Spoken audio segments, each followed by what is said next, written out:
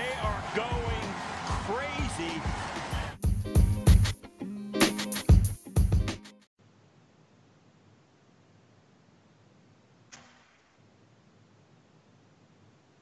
Ladies and gents, it's not Ben today, it's Dan Gorolov, and with me we have a fantastic guest. We have Mark Schofield on to give us some really good context in terms of one of the biggest questions in the draft, really, where the Patriots are going to land on things, but also to do a real deep dive in the quarterbacks. I don't think it's selling Mark short or overselling it and saying that he's a bit of a quarterback guru, college guru in his heyday. I don't know if we were to go guru in terms of my career. I mean, okay, I will say that in terms of my college career, it taught me what you shouldn't do at the position. So I guess in a way I've become an expert through my own experiences. So we can say that. Right. Well, and knowing what you didn't know is one of the big things in life, true. Right? Yeah, it's knowing your limitations, whether it's in playing the quarterback position, whether it's in scouting the quarterback position, whether it's on Call of Duty and Warzone, and you know that you aren't the person to carry the squad and your best role is to just be a bullet sponge for your friends. Like, I know my limitations and I am all of those things. So, yeah. And by the sounds of it, you've probably learned those last couple of things over the last month or so. Yeah, although it's because of the pre-draft grind, Dan, I haven't been on Call of Duty in a long time, although I really can't tell time right now. I don't know if today is Thursday or Monday. I don't know if it's 3 a.m. or 3 p.m. Like, everything's happening in like dog years at this point. So maybe it's just been a couple of days since I've been on. I really don't know, but it feels like years. I think that's fair. It was just Easter here. I assume it's Easter the same time. Oh, right. It was Easter on Sunday. That's right. I had no clue until the day. So the Easter Bunny did come. I thought I wanted to sell the kids on the fact that the Easter Bunny was quarantined, but it didn't quite take. And so now I have to do it because Simone lost a tooth. I think the Tooth Fairy is not under quarantine either. So we're going to see. Maybe the Tooth Fairy makes it to our house tonight. We'll see. Okay. Or you can save a few dollars if not. That's true. Apparently, the Tooth Fairy is supposed to be bringing a 20. I learned that one today, which is interesting. Ooh. Yeah. Okay. In this economy, this economy? In this depression? Come on. You kidding me? So yeah, sorry, before we completely go off the rails, we're going to go through the quarterback class. We're going to get Mark's insights from the Senior Bowl, which he was able to attend before we all got locked down. And yeah, then we'll get into some of the fits from free agency and where we think people might land in the draft. So I guess I'll give you the floor, really, Mark. Out of the quarterback class, who are you highest on, I guess? I mean, I think the easy answer, and in my opinion, the right answer, although, others can certainly disagree, Joe Burrow is quarterback one in this class, and I think it would be hard, although I know, like, the one and only Matt Waldman has made the case for Tua Tagovailoa as his quarterback one, and Matt and I have talked about that some. But for me, Burrow would be quarterback one even if we thought that Tua Tagovailoa was completely healthy. Like, if Tua had never been hurt, Burrow's still quarterback one. And part of it is both of them handle the pocket extremely well, but what Burrow doesn't handle in the pocket translates more to the NFL than what Tua doesn't handle in the pocket. Tua relies more on his athleticism, whereas Burrow is going to rely more on his just ability in terms of using his feet to slide around and create space. One of the things that has made Tom Brady isn't the fact that he's an incredible athlete. It's the fact that he can use his feet like a boxer does and to create space to throw a punch. Brady's not scrambling and running around and running away from people. He's just creating gaps. And all he's creating with those gaps is enough room to make a throw. Burrow at times, like, look, you turn on the national championship game, LSU's first offensive play, Isaiah Simmons blitzes from the slot, and Burrow has to run around and create, space with his legs. And it looks like he's running, but he's really just creating a bit of movement and a bit of space between him and the nearest defender.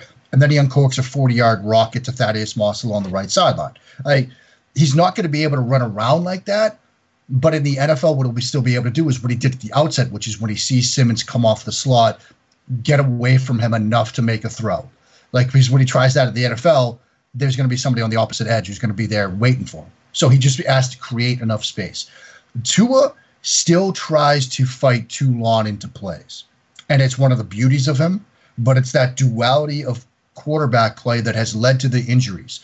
An analogy I've used a lot, I'm not one for comparisons, this is more of an analogy, but when you watch Carson Wentz, part of the thing that makes Carson Wentz great is his willingness to fight to the whistle, to extend plays, to make some ridiculous throws with people draped on his legs, but it's led to some of his injuries, Dan.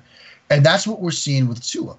And so even if you didn't have the injury history, I would have sort of injury fears with Tua because of his style of play. So I think what Burrow does translates better to the NFL. Then he checks all sorts of other boxes like competitive toughness, accuracy to all levels, vision in the pocket, his ability to beat the blitz with a quick read or a quick decision. Let's not forget, in Joe Brady's system, LSU ran empty on 84 or 83% of their plays. It was a 5-man protection scheme, which means he's responsible for that 6th potential rusher. If you don't have that guy blocked, it's on the quarterback to block him by either a quick read or a quick throw or escape it in the pocket. He checks so many boxes for me. I've been doing this sort of professionally since 2015. I think he's the cleanest guy there has been. So, yeah, it's Burrow for me. Well, and that's a big thing to hear, right? Because we've had some good quarterbacks in that time too. So it's not like he's. I mean, it's people have said, is he the cleanest guy since Luck? And I think there is a case to be made that, yeah, he is. I mean, you look at everything he's done, it's the stuff you want to see from a quarterback. Now, people might say, what about the fact that, Joe Burrow wasn't this guy in 2018?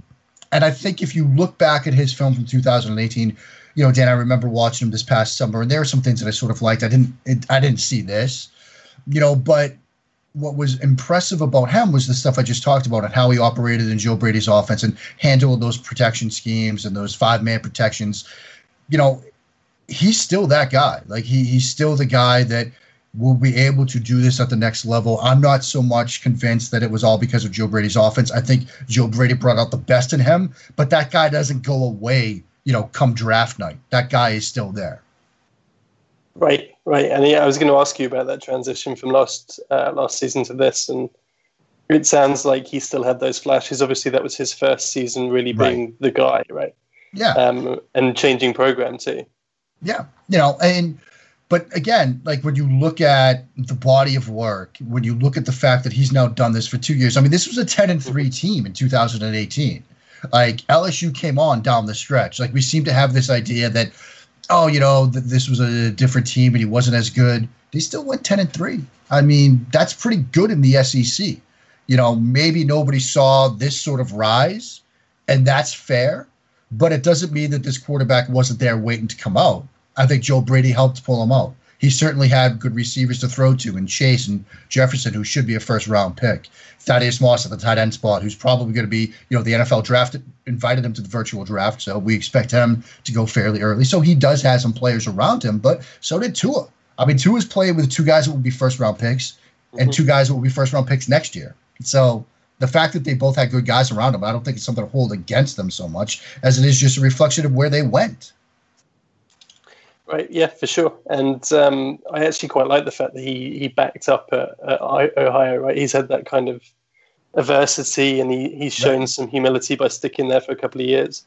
Yeah, I mean, and Urban Meyer, you read the stories and how, I forget, there was a moment where, Burrow screwed something up, and Urban Meyer said, you don't even belong at Mount Union or something like that, which is a Division III school. And this is when J.T. Barrett was still there. He's like, man, that's rough. He used to tell me Youngstown State, which is obviously an FCS school. Like, Urban Meyer is tough on quarterbacks. But sometimes you need that. Quarterbacks, I could say this as a member of the quarterback union. We're a bit like snowflakes. We're not all the same. Like, they have to be treated differently. Some quarterbacks you have to handle with kid gloves. Like, that was me. I was a guy that you had to sort of handle with kid gloves. Again, as the worst Division III backup quarterback in the history of the NCAA. Burrow and perhaps some other quarterbacks have to be pushed a little bit. And for what he went through at Ohio State, I think that started to put him on the path to where he is now. And then he got into a situation where, okay, He had been put through the ringer a bit by Urban Meyer with how this Ohio State situation panned out. Then he had Coach O come to him and say, look, you're the guy. Like, I believe in you. So he had that, harsh bad cop routine at the outset, then a bit of a good cop routine, and it's put him to the first pick overall in the draft. I think it worked out okay for him. Right, yeah. And obviously there's always rumors about the first round pick and the first pick overall, and often that's to keep the suspense of the draft alive. Right. I think we all know he's pretty damn likely to be going to the Bengals. How do you see him as a fit in that system? I think he's an ideal fit in that system. When you look at what they're going to be doing conceptually, it's going to be very similar to what we've seen from the Rams. Obviously, Zach Taylor, a branch off that Sean McVay coaching tree. It's going to be rooted in sort of West Coast concepts, a lot of space and concepts, a lot of timing and rhythm throws. And I think that is pretty much ideal for Joe Burrow. The one knock on him from sort of a trait standpoint, he doesn't have the most powerful arm of this group. I could probably count 4 or 5 guys off the top of my head that have a better arm than he does. So he's probably not the best fit for a full-on downfield passing game. Like, I don't think Bruce Arians, unless, something crazy happened, would be excited about drafting Joe Burrow, at least at 14. But at the same time, for what he's going to be asked to do in Zach Taylor's system, I think it's ideal. Space and concepts, timing and rhythm throws, attack the middle of the field, get the running backs involved in the passing game. I think it's a pretty perfect fit. Awesome. Yeah, no, that sounds great. And I don't feel the need to give Bengals fans any kind of further assurance on this one, right? Look, it's going to be Joe Burrow. Then start thinking about what you guys do at 33. Like, enjoy it, Bengals fans. I think you're getting a good one. Right, yeah, and in this draft class, the 33rd pick isn't going to be a bad player either. So no, you look at how this board could fall. You might get a decent offensive tackle there, although I know Benjamin Albright is saying we might see 6 offensive tackles in the first round. That would surprise me, but maybe one of those 6 falls to 33. You could get a decent corner. I'm seeing some mocks where one of those 2 safeties, Xavier McKinney or Grant Delpit, falls out of the first round. I know you've got Jesse Bates, but wouldn't hurt to have another safety there. You could look at, maybe this isn't the best edge class, but if you're thinking about edge, Yetur Gross-Matos from Penn State or AJ Epinesa, who's more of a 3-4 defensive end, they might be there at 33. Obviously, they don't need a running back, but running backs will be available at some point in this draft if they wanted to get Joe Mixon a little bit of depth. Maybe that's more of a later day 3 thing. But yeah, they're going to have the opportunity to get a great player at 33 to help this team get better. Maybe it's an interior offensive lineman. Maybe a Jonah Jackson from Ohio State is there, or a Natane Muti from Fresno State, who's been cleared medically. Might be one of the better interior offensive linemen. He does have the injury history, but they would have some options at 33 for sure. Awesome. Yeah, that's a great debrief. And for those that don't know, Mark is a Patriots fan, has covered the team for several years. Last time Mark and I spoke was actually the week before the last Super Bowl win. So in terms of actually feasible quarterbacks that could be available for the Patriots, Burrow's not going to drop. Maybe Herbert could, maybe Tua with the injury concerns. On that, did you see the Tua workout? And from your trained eye, how did you feel about the workout? Let me preface it, Dan, by saying during the combine out in Indianapolis, it was the most awkward thing because anytime Tua moved, everybody pulled out their cell phone to shoot a video of it. Like whether he was just walking from one room to another, walking to a podium, walking down from a podium, coming up or down the podium steps. Like, it was sort of must-watch television. Like, people, that is the most examined hip, I think, from an outsider standpoint, obviously since Bo Jackson, and maybe even longer, maybe since Shakira, I guess, if you want to go down that road. And so I think we've really sort of over-examined the hip. But when you watch that virtual pro day, he moved fairly well. You didn't see sort of any hitch or any sort of favoring of that hip. And so I think he's progressed well enough. But I will say, and maybe you agree, maybe you disagree, lawyers tend to think they're doctors as well, and we're not. And so my untrained eye, I think he looks okay, but I'm not one that's going to be turning in a card that has his name on it with a 4-year contract attached to it, with the millions of dollars that will be associated with it. I'd say if you're the Miami Dolphins, are you going to be comfortable doing that at 5 when you've still got 2 more first-round picks and you could potentially move up and get somebody, say, at 12 or something? To me, he looks great, but I don't have to make that decision, and I'm glad that I don't, because it's a risky one.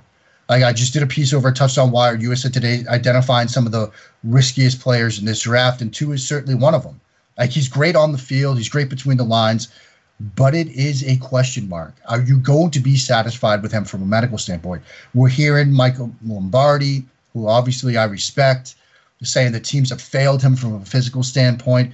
There's talk of potential previous wrist injuries.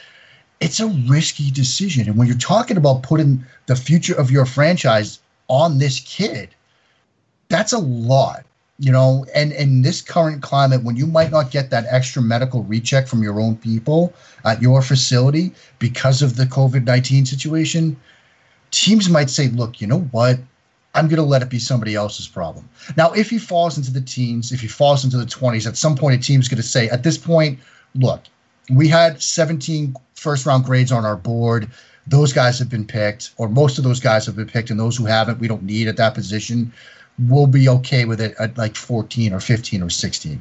But at 5, it gets to be a bit dicey. Right, and then you've got people talking about whether the Chargers is going to try and get in front of the Dolphins for him and things like that. And I guess when you're trading up for someone, you've really got to be comfortable. So you've got to be absolutely comfortable because, if you're a team like, just say Detroit, if you're going to trade out of 3 and somebody's coming up to get a quarterback, you're going to make them pay that premium. It's not going to be the pull up the trade value chart and, okay, the 3rd pick is worth the 7th and a future first rounder. No, it's going to be give me 7, give me your 2nd rounder, give me your 1st rounder next year. Let me name the stadium after my kids. We're going to PF Chang's. You're going to get everything you can from them because they're coming up to get a quarterback. It costs more to come up to get a quarterback than to come up and get a different position. And so, given what it will cost you to get there, you have to be completely sure that he's okay from a medical standpoint. And I don't know if teams are right now. And this dates back to pre-coronavirus, Dan, because I was told down in Mobile from a couple of different people around a couple of different teams, they were still wary of the hip then. And so it's not just a recent thing, although the wrist and the stuff from Michael Lombardi is, but dating pre-combine, pre-COVID-19, there were these concerns. Right, yeah. And at that point, obviously, you had much more access to him in terms of those medicals, and he was tested through the nose, not literally through the nose, and Indianapolis. So, I mean, I'm sure it's rhetoric everywhere at the moment. It's a bad year for Tua to have these injuries, but yeah, I mean, it's disappointing in a sense because in any other season, Tua might have gotten a complete clean bill of health, and he would have been able to say, okay, yeah, he's still a top 3, top 5 pick. But because of this current climate, it's tougher for players like him. It's tougher for players at the end of the draft. If you're a fringe draftable prospect, that pro day might have been huge for you. Guys that weren't invited to the combine, they miss out on the opportunity for a pro day. Virtual pro days are only going to do so much. So it's going to have this huge impact on players of all stripes. And you might be a veteran that's trying to stick on a team, but because of this situation, teams might be more willing to go all in on a draft pick rather than having you, especially if we get shortened training camps, reduced preseason games, those sort of fringe roster-worthy veterans, they might be on the outside looking at it. And so there's going to be this massive butterfly effect league-wide. We can think about it for the names that we recognize, like Tua and others. But there will be guys that are on rosters right now that might not get a chance to stick as a result of shortened training camps and preseasons. And so, it's unfortunate that this is happening. We just got to have to work through it. And I think we all sort of want to see football back, but there are going to be repercussions when it comes back for, guys that are trying to make a living in this game. For sure. Yeah, it's difficult. difficult situation, obviously, Yeah. and probably not an ideal time for them to be reducing practice times. I'm not sure if that's from this season or next, but Right. yeah. So you gave us some good insight there in terms of the kind of rumors that go around at the Senior Bowl and the insight that you get from people. Three quarterbacks there may well have been your next three. I haven't looked at your rankings today. Herbert, Love, and Hurts all featured that week. How did you come away from the week feeling about those three? Well, I think, Dan, let's sort of take it in that order. I think Justin Herbert came in sort of with the most eyes on him. A lot of people were looking at him and saying, you have the potential to be QB3 in this group, perhaps higher, depending on how people feel about Tua. And I think in large part, he sort of answered the questions. A lot of people have questions about his leadership skills, and he addressed that. He said, look, I'm a quiet, introverted type of person. You walk into a locker room, everybody else is losing their minds pregame. I'm usually the guy sitting in the corner. I'm the guy that's sort of keeping to myself. And so teams want to see if I can be a leader, if I can walk into a huddle and command the attention of the 10 guys around me. I know that that's what teams are going to be watching for. He was telling us that he was reading the book, Leadership for Introverts. Like, he took that upon himself. And so people wanted to see what he was like. Because I would tell you that, obviously leadership matters at the quarterback position, that ability to walk into a huddle and have everybody buy into what you're telling them. And you can see what players have that, what players don't. And you can see it during a practice. Like, when Baker Mayfield was down in Mobile for the Senior Bowl, you knew when Baker was there. Like, when he walked into the stadium, there was an electricity in the air. It just happened. And you see that when he was a rookie, when he walked onto the field for the first time that Thursday nighter against the Jets. It was like a switch went on at that stadium. And Baker had that sort of magnetism. And you could see him during drills, like somebody makes a catch and he goes sprinting across the field to dap that guy up. That enthusiasm is there. And Herbert had some of that too. And it was good to see that from him. And the other thing people wanted to see from Justin Herbert that week was, okay, you're in this Oregon offense, which every throw is a tunnel, every throw is a bubble, every throw is a go route. Like, we want to see you attack between the hash marks. We want to see you hit the middle of the field in that Zach Taylor offense. And he did it, and he did it well. So he had a very good week. Jordan Love, to his credit, handled some of the questions well. Obviously, the 17 interceptions, he said, look, they were teaching moments. They were learning lessons. He said all the right things about them. He certainly looked the part at times, has an incredible arm. He checks that box. He has the athleticism. I still have reservations about him from a decision-making standpoint that date back to 2018. Like, it's not just the 17 interceptions. It's beyond that. But I think he had a good week. The guy I came away with, I was very impressed with, was Jalen Hurts. And, some people have a very good pre-draft process. Some people don't. Hurts has had a very good one. He looked good at the Senior Bowl. I liked his ability to throw downfield.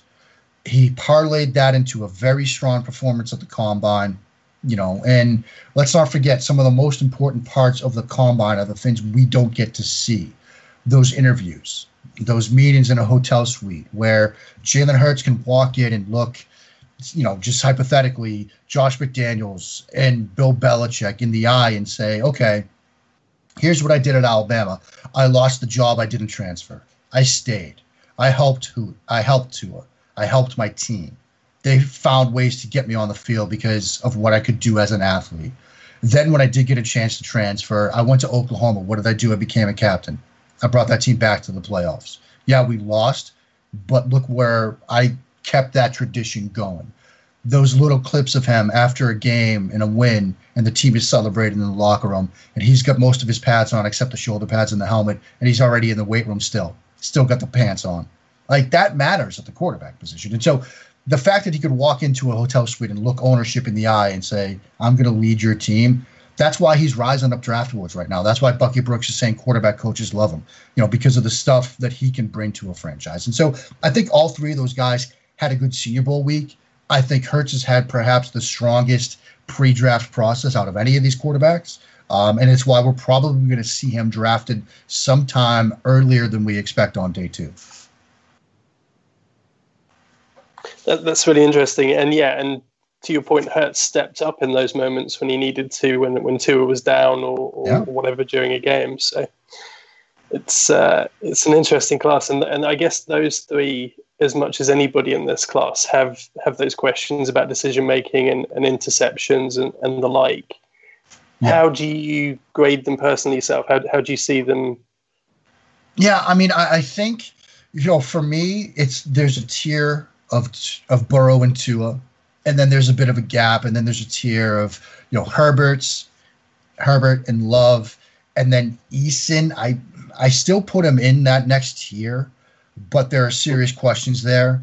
I think what sort of bails him out is the combination of big arm, athleticism, and some of the stuff that he did conceptually in the Washington offense that translates to the NFL, where he was under center, deep drops off of play action, read in the middle of the field. He didn't always do it right, but he did it enough that there's at least a body of development to work with.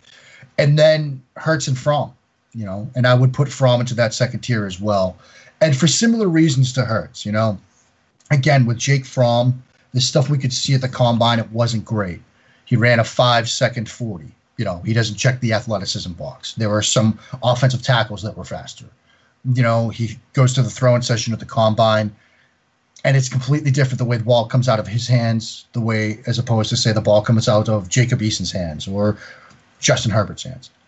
But similar to Hurts, when Jake Fromm walks into that same sort of meeting with Belichick, with Josh McDaniels, and he gets to the whiteboard and he says, okay, I was a true freshman in the SEC, walking to the line of scrimmage and making protection calls, calling audibles, getting us in and out of bad plays. Everybody else is turning to the sideline and looking for a big piece of poster board and a bunch of emojis on it to call plays. I'm doing it. Like, you can't do that in the NFL. Yeah, you have the radio headset, but it cuts out. Coach Belichick, what did you do in the Super Bowl against Jared Goff? You called audibles and shifted your defense after that mic cuts out, and Jared Goff was a deer in headlights. That won't be me, okay? And so Jake Fromm checks those leadership, mental prowess, all those boxes. He checks. He might be the best in this class from the neck up. All the question marks with Jake Fromm are from the neck down. The athleticism or lack thereof, the arm strength or lack thereof. But what matters at the position and the leadership and the mental approach and the processing, he's got those parts to it. And so you look at some other quarterbacks historically that maybe didn't have those tools yet, but developed them. Fromm could be a guy like that. It's interesting. Yeah. And I mean, as you speak through that, I told you offline what my opinion of the type of quarterback that the Patriots might go for. And right. At least over the last few years, the quarterbacks they've gone for kind of, to me anyway, being kind of point guard type quarterbacks, right, rather than necessarily the big arm. They've gone for the mental processing side of things.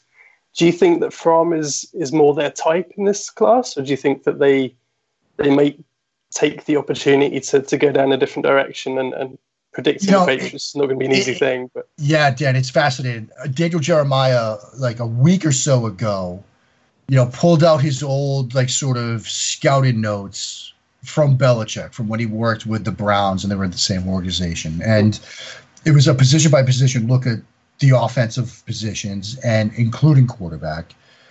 And number one was decision making.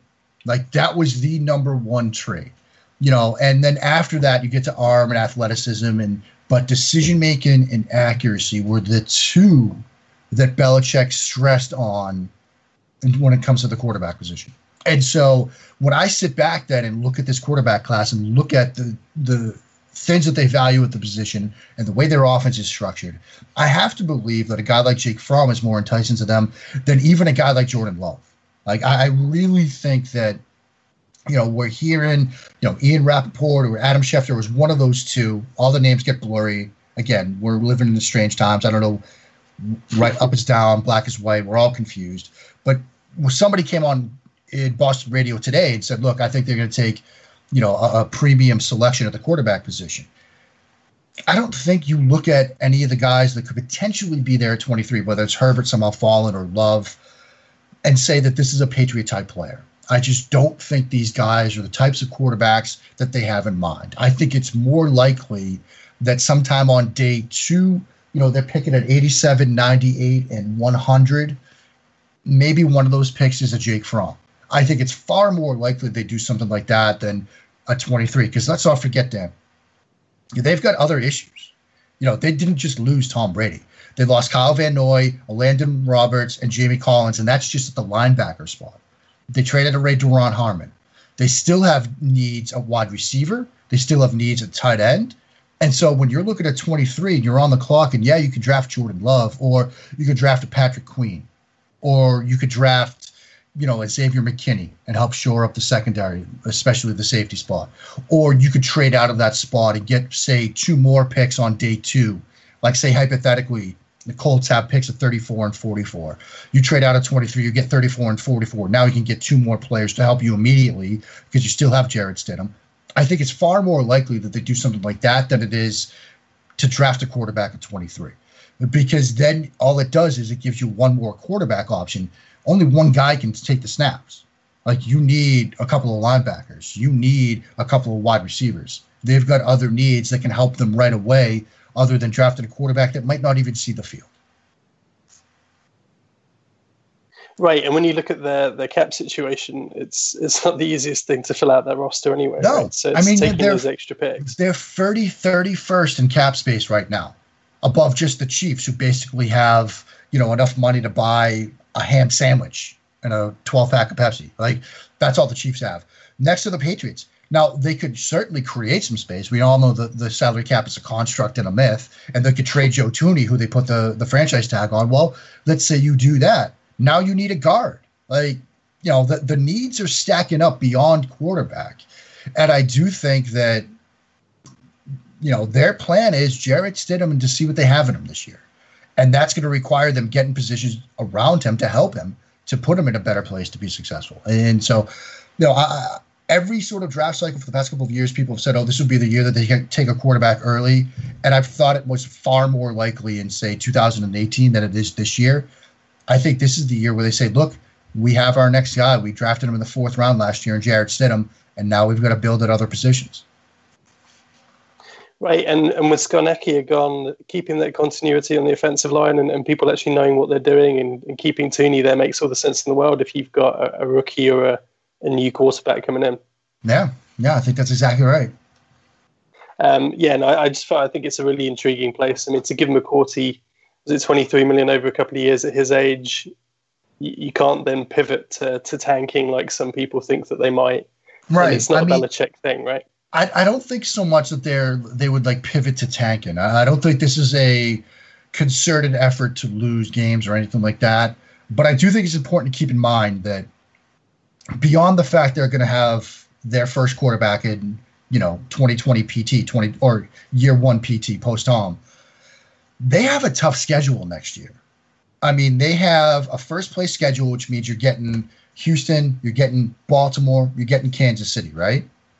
You've got an NFC West schedule, so you've got trips to Seattle, and you've got trips to the Rams in LA, so you've got West Coast trips there, and you've got the 49ers coming to town, okay? Those are 6 losable games to start. Now look around the rest of the AFC East. Buffalo looks better, a lot better. You're playing them twice. I mean, Buffalo gave you 2 tough games last year to begin with. That was with Tom Brady. You've got Miami twice. Miami looks a lot better right now on paper, and they've got 3 first-round draft picks. You might be talking 8-8 right there. And that's, that's not winning you the AFC East. And so, it's not like they're in a position where they're going to say, look, we're going to go out there and try to tank for Trevor Lawrence or whatever. But because of the, loss of talent they've had, as well as the fact that this schedule doesn't fit, at least on paper, look too favorable right now, they could put together Belichick could do the job of his life, and his team could go 7-9. It's just a tough schedule. Right, and I think it's a really intriguing time for them to do this. I think as a football fan that's followed the game for a long time, it's going to be really interesting to see McDaniels and Belichick try and scheme an offense with a more limited quarterback, I guess. Yeah. The last couple of years, we've seen that more and more, the coordinator and the head coach being the prime asset, I guess, for the offense, and the quarterback becoming more of a facilitator. Right. Yeah. I mean, I think, they've, over the past couple of years, have made their offense into such where it was less dependent upon the quarterback. Although at times last year, because of the lack of offensive talent, like they had to put games in Brady's hands. But if you think back to, the team that made the run to the championship against the Rams, like they were a 21 personnel running team. Like it wasn't what they did best, but they used more of that and they tried to take the game out of Brady's hands as much as they could. They've put themselves in a situation where they can do that conceptually, but you're going to be doing it with an untested second-year quarterback. Right, and talking of that untested second-year quarterback that anyone that's been on Mark's Twitter profile will handily see him chatting away to. How do you see him fitting? Obviously, we only really saw him in preseason last year, so it's probably a bit unfair to ask. But are you positive on the upside of Stidham? Or I think so. I mean, I think when they drafted Stidham, like the offense that he was in, both at Baylor and then at Auburn, like really did him no favors. It's similar to the sort of the Justin Herbert discussion where, the offense didn't really do him favors from an evaluation standpoint. When he got to the Senior Bowl, he played in Kyle Shanahan's offense and looked every bit the part of a guy that at one point people were talking about him as a potential first rounder, and it fell apart a little bit. But you saw what he could be when he was playing for Kyle Shanahan during the Senior Bowl. And I asked him about that. I said, look, what was your favorite route concept to run this week? And he just looked at me and laughed and said, all of them, which sort of I read as, yeah, I get it. You're finally in an offense that's catered to what you do. And then I will tell you, Dan, that when he was drafted by the Patriots and he came in for rookie minicamp, he was throwing interceptions and walkthroughs. Like it just plain out, with trash cans as the defense for the most part. And people were looking around like, well, what is this? This is a disaster. Like, why did they draft this guy? But they were very impressed with the work he showed in training camp and in preseason games. He seemed advanced beyond where they expected him to be from a mental standpoint with the work he put in. He's working out with Jordan Palmer's group, so he's out there with like Sam Darnold and others, out of the West Coast before we all got locked down. But that's the people. He's working out with Joe Burrow. And so he's put a lot of work in, and they're very excited about what he's done to this point. You talk to guys with the defensive side of the ball, whether it's Stephon Gilmore or Devin McCourty, and they'll tell you part of the reason their defense was good last year, as good as it was because of what he was doing against them during the week in practice. They felt like he really made that defense better. And so this team is very high on him, and I know they have a tough salary cap standpoint, given the lack of space that they have. But the fact that they didn't try to make a move for a Cam Newton or a Jameis Winston or trade for Andy Dalton, obviously we're expecting he's going to be available and on the block. It tells you how they feel about it. The move they made at the quarterback position was to bring Brian Hoyer back. And I don't think anybody expects he's the long-term answer for them. That was we're going to get our Josh McCown, our veteran mentor, to sort of help the quarterback like Josh McCown did for Sam Darnold. And then we're going to see what Jarrett Stidham has. So they're excited about him. Everybody I've talked to in and around that team is very excited about the potential there. There's excitement about sort of seeing what he can be. Whether he lives up to that excitement obviously remains to be seen. Right, and to your point, I didn't even see any rumors of them going and talking to the Colts about Brissett, right? Who was obviously with the Patriots for a long time, has starting experience. Yeah, so. I mean, because if they make that move, that's the move, which is you're bringing them in to compete for the starting job, or if not, be the starter, right? Like this is a guy with NFL starting experience. No, they got Brian Hoyer. Like to me, this just all screams we're rolling with Stidham, and we'll see. I mean, I think there's legitimate reason to be excited. I wouldn't say that anybody's expected him to have a 20-year run like Tom Brady did, but I think there's like cautious optimism, and I think that's warranted in this case. Yeah, I mean, it's super interesting. I think the change management in sports teams, when they go through such a big period like that, no, they've got enough pieces that are sticking around. It's such a key point. It's really going to show how professional of an organization they've been, irrelevant of Brady, I guess. Yeah. One thing that we talked about last year was the potential for a transition to McDaniels taking over from Belichick eventually. I think there were rumors this year that he at least had talks with the Browns. Do you think that that's just something he had to do with that roster? I don't know if there's anything you've heard about that situation. How do you feel about McDaniels going forward? I mean, I think there's still, a general sense that McDaniels is going to be a head coach at some point. I think, there's a lot of speculation and discussion about, well, what does this year mean for Bill Belichick, right? The first post-Tom Brady year. And, a lot of people are saying, well, if the Patriots do go 4-12, is it going to allow us to have some sort of definitive, conclusion on the Brady versus Belichick question? Which is why I think this is a very important draft for Bill Belichick, because obviously, he wants to be successful. He wants to win games. This final act of his career, this post-Brady act, is going to be not wholly determinative of where he ends up in the game. He's still the greatest coach of all time, but it will be the final memories of him, and so I think he wants to have a successful season as a result. I also think if you're Josh McDaniels, if you do want to be a head coach at some point, you have to have success with Jarrett Stidham this year. Because if you look around the league, what's sort of the formula for teams right now? It's okay, you get your rookie quarterback and you get the offensive-minded head coach to coach him up. The Sean McVay model, the Matt Nagy model. Well, maybe those models haven't resulted in Super Bowls, but that's the model that everybody's sort of trying to figure out right now. Kevin Stefanski in Cleveland, for example, that might be the next example of it. You got Baker, get him an offensive-minded head coach. Well, part of the reason that you do that is to develop that young quarterback. And so if you're Josh McDaniels, you want to coach Jarrett Stidham up so he goes out and has a great year this year, so that you can say to whatever organization, whether it's, Jacksonville or whomever, look what I've done. Look what I did with Jarrett Stidham. I went from Tom Brady to a 4th-round pick, and we went 10-6, and he had a decent year as a result. And so I think there's still excitement that Josh McDaniels will be an offensive-minded head coach at some point in the near future. But this year is going to be a huge test for him, because if Jarrett Stidham burns out and they go 4-12, people are going to say, well, we're not going to hire him to be a head coach. Look what he did with another young rookie quarterback, like a younger quarterback. So I think it's a very important year for him as well.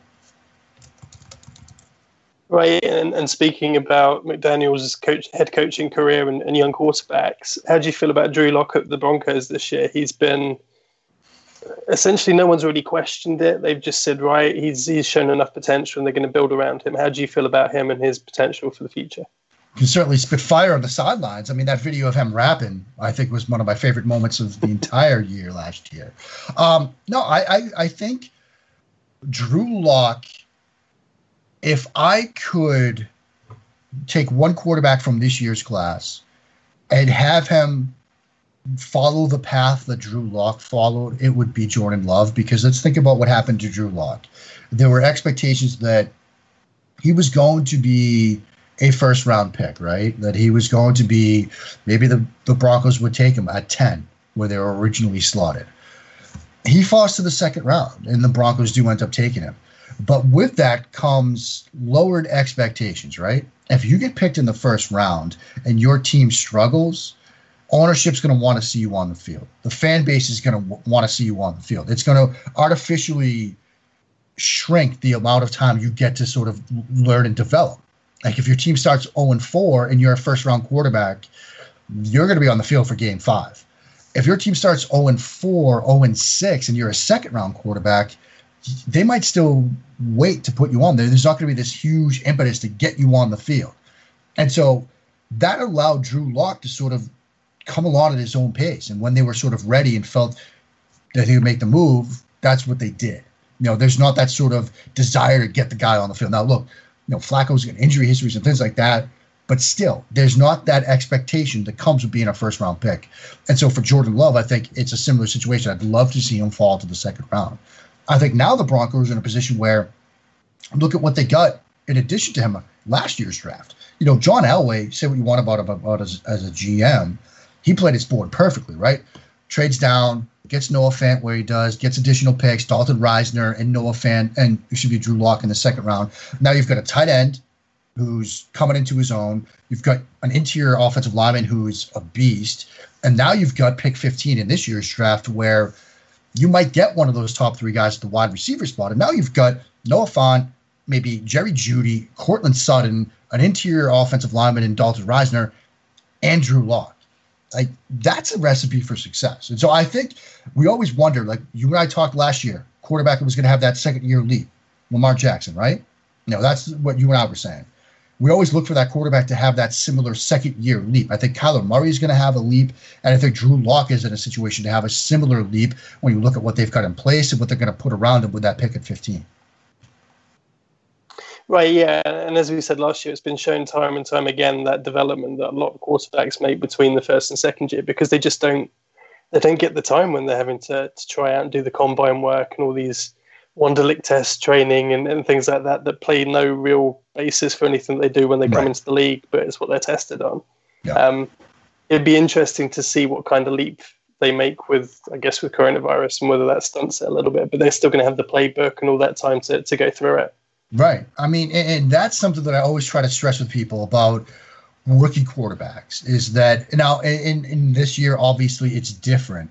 But for many rookie quarterbacks, like you finish your final college game, whether it's a regular season game or a bowl game, you are in a dead sprint from that moment till week 1 of the NFL season, because you go through the world's longest and strangest job interview process, which is the draft, right? You've got the combine to train for, and maybe a senior bowl and top 30 visits and all that, and then rookie minicamp and then OTAs and then training camp. Like, you don't get a chance to breathe. And you're doing this while buying a house or a condo, and, suddenly, you're not in a dorm or athletic housing on campus. You're figuring this stuff out on your own for the first time. And all the other stuff that comes from that, like figuring out, condo insurance or renter's insurance or house insurance and cars and things like that. Like, it's a lot. You're figuring out how to be an adult at the same time you're figuring out how to be an NFL quarterback. And so for many quarterbacks, the main benefit and the main sort of impetus for that second year leap is the chance that when the season ends, you get a chance to breathe again. Like, you get a chance to take 2 weeks off and do nothing and maybe go eat pizza on a beach like Baker Mayfield did. Like, you get to just do nothing. And then you can come back to it. And for most of these guys, they'll be going through a virtual, training session now, but they can still just get up to speed on their own pace, and it's not breakneck. And for some of these quarterbacks, you're not learning 3 different or 5 different or 10 different offenses like they were, because that's part of the process. You get this team's playbook, and then you come in for the top 30 visit, and they're telling you, okay, well, in Brown Thunder right, 22XZ go, like, what is that? Like, and it's something completely different in a different system. You're just learning the one playbook. And so even though these guys are in different settings right now, they're still having that chance to stop, to decompress, to breathe, and then pick it up at their own pace. Yeah, maybe they can't go out and fly everybody out to North Dakota like, Carson Wentz did and have throwing sessions, but you can still go through that on your own, and you can do it at your own pace. I think even, the guys that can't do that right now, this year's second-year class, they're still in positions to be successful. Right, for sure. And I'm sure Daniel Jones will pick it up, and I'm sure Kyler Murray's going to kick on too. I guess the reason I didn't pick out Kyler is, you get a wide receiver like Hopkins in there. We don't need to sit here for 5 minutes. And if they draft CeeDee Lamb at 8, that's not even fair. Like, it's not fair. No, totally agree. So while I've got you and while we can talk quarterbacks, and I appreciate that the Brady thing is still going to be raw, how do you see him on the Bucs? How is he going to mesh with Arians, in your opinion? Yeah, it is sort of fascinating, Dan, to think about. I will say that when they lost to Tennessee, I was on radio in San Francisco the next day, that Sunday, and I said, look, watch Tampa Bay, because knowing what I know about Tom Brady, what's the thing that has made Tom Brady great? It's not the pistachio ice cream or the pliability or going to bed at 6:15 p.m. every night. It's the chip on his shoulder. I mean, what did he do this offseason? He started a film company. What did he name it, Dan? He named it 199 Productions. We're recorded this on April 16th, which is the anniversary of the day he was drafted, right? In the 6th round at 199.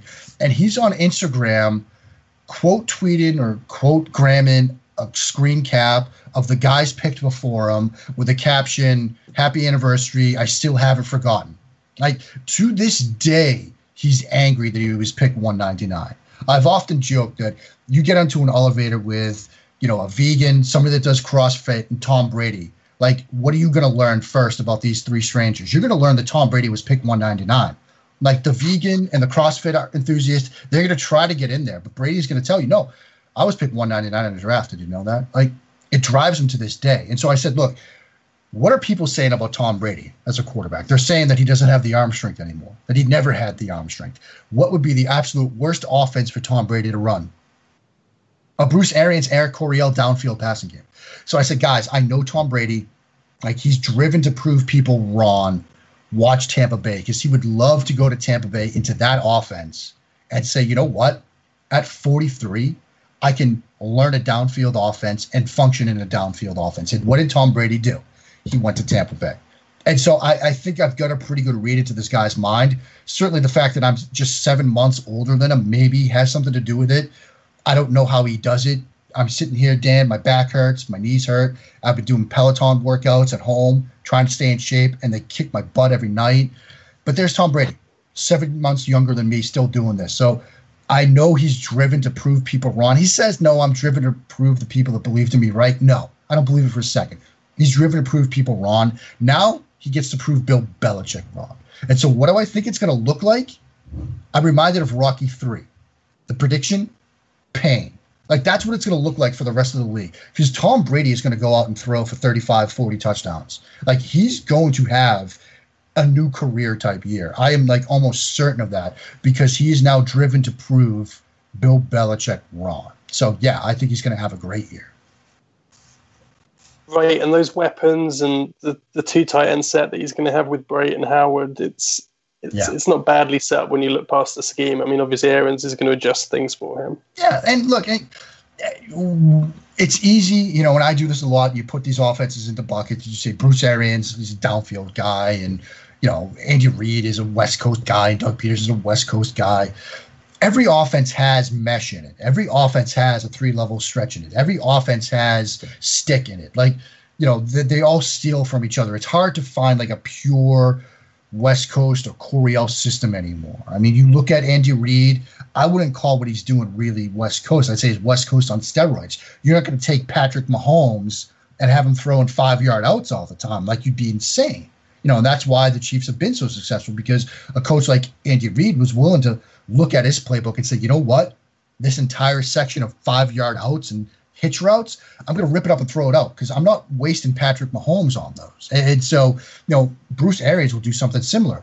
All these ridiculous vertical concepts, I'm going to, you know, we're not going to call these a lot.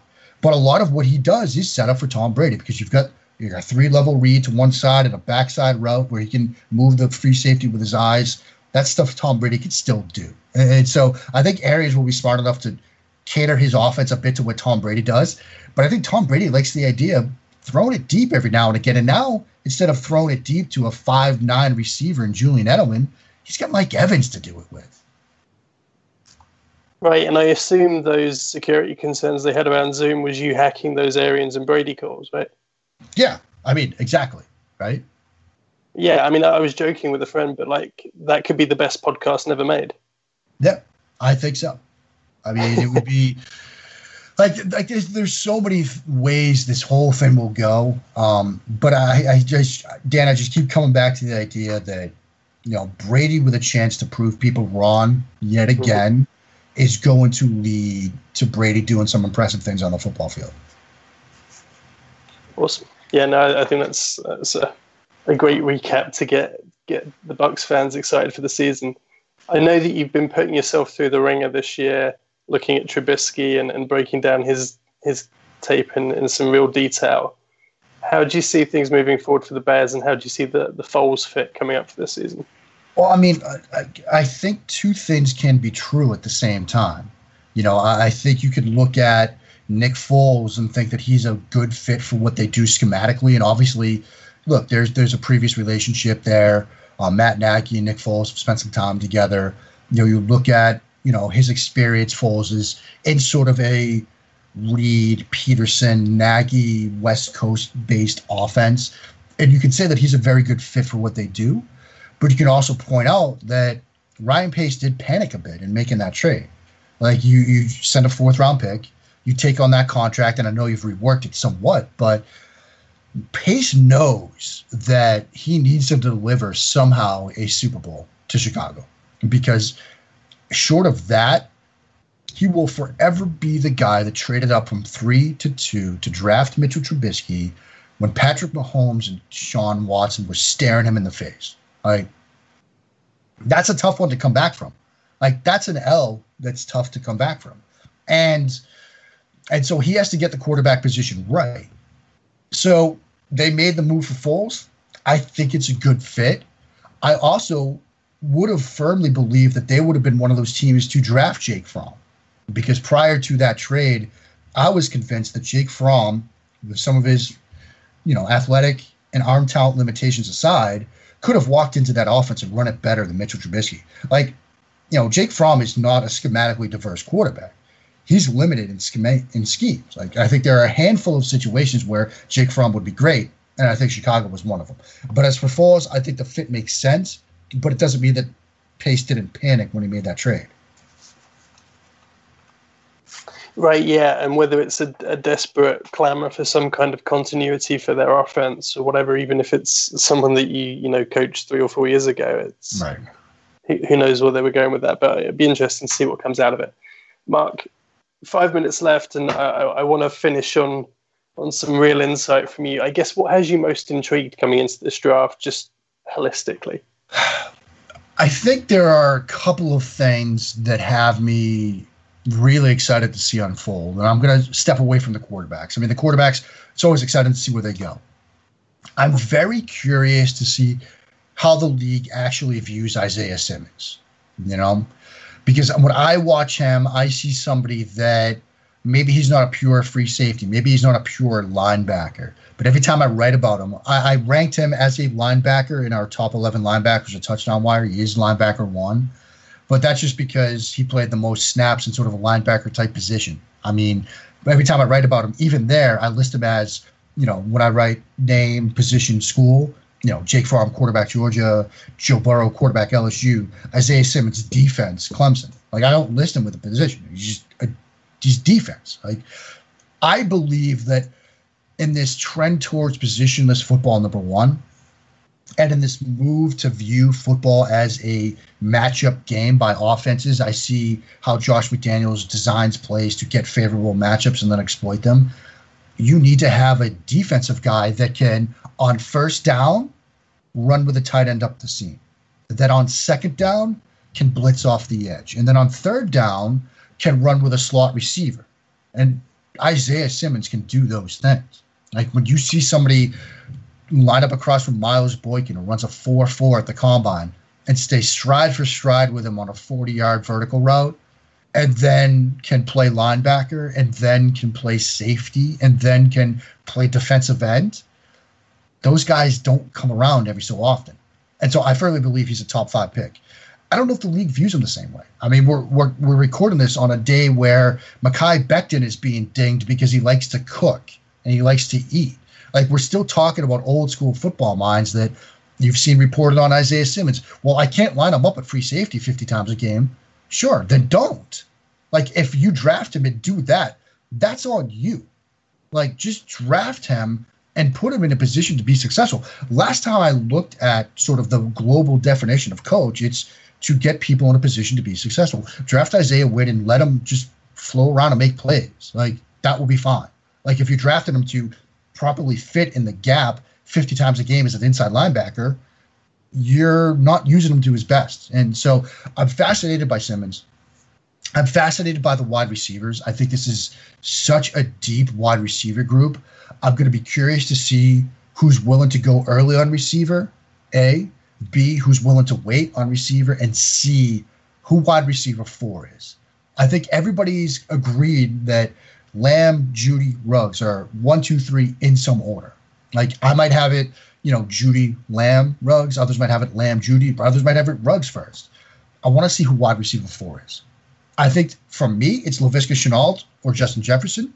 But Shenault obviously has injury concerns, and people try to think that Jefferson is a slot-type guy. I think he's not. But I'm curious to see who wide receiver 4 is. So I'm very curious about that. I'm curious about the offensive tackles. Similar type thing. We all have basically the same big 4, but in what order? So I'm curious about that. And finally, I'm curious about the corners. We're hearing this late push that maybe C.J. Henderson is closer to Jeffrey Okudah than we thought. So I think Okuda is still the top guy, but do we see Henderson sooner than we thought? Do we see 3 corners in the first round? 4? If so, who are those 3 and 4 guys? Do we see 5? Who's number 5? So those are some of the more like global things, Dan, that I'm curious about in this draft. Right, for sure. And just generally for me, the idea of, are we going to see more trades? Are we going to see less? Are people going to be sticking their neck out even more or less? Because, there's so much uncertainty at the moment. Yeah, I mean, that's a great one, Dan. And I'm wondering if because of this current global climate, we see teams either trade back, trade up, or trade to next year. Like, are we going to see teams just say, look, you know what? I could pick here at 23. I'm New England. I'm going to punt it in exchange for a second, and a future third, because I'd rather kick these decisions down the road a bit.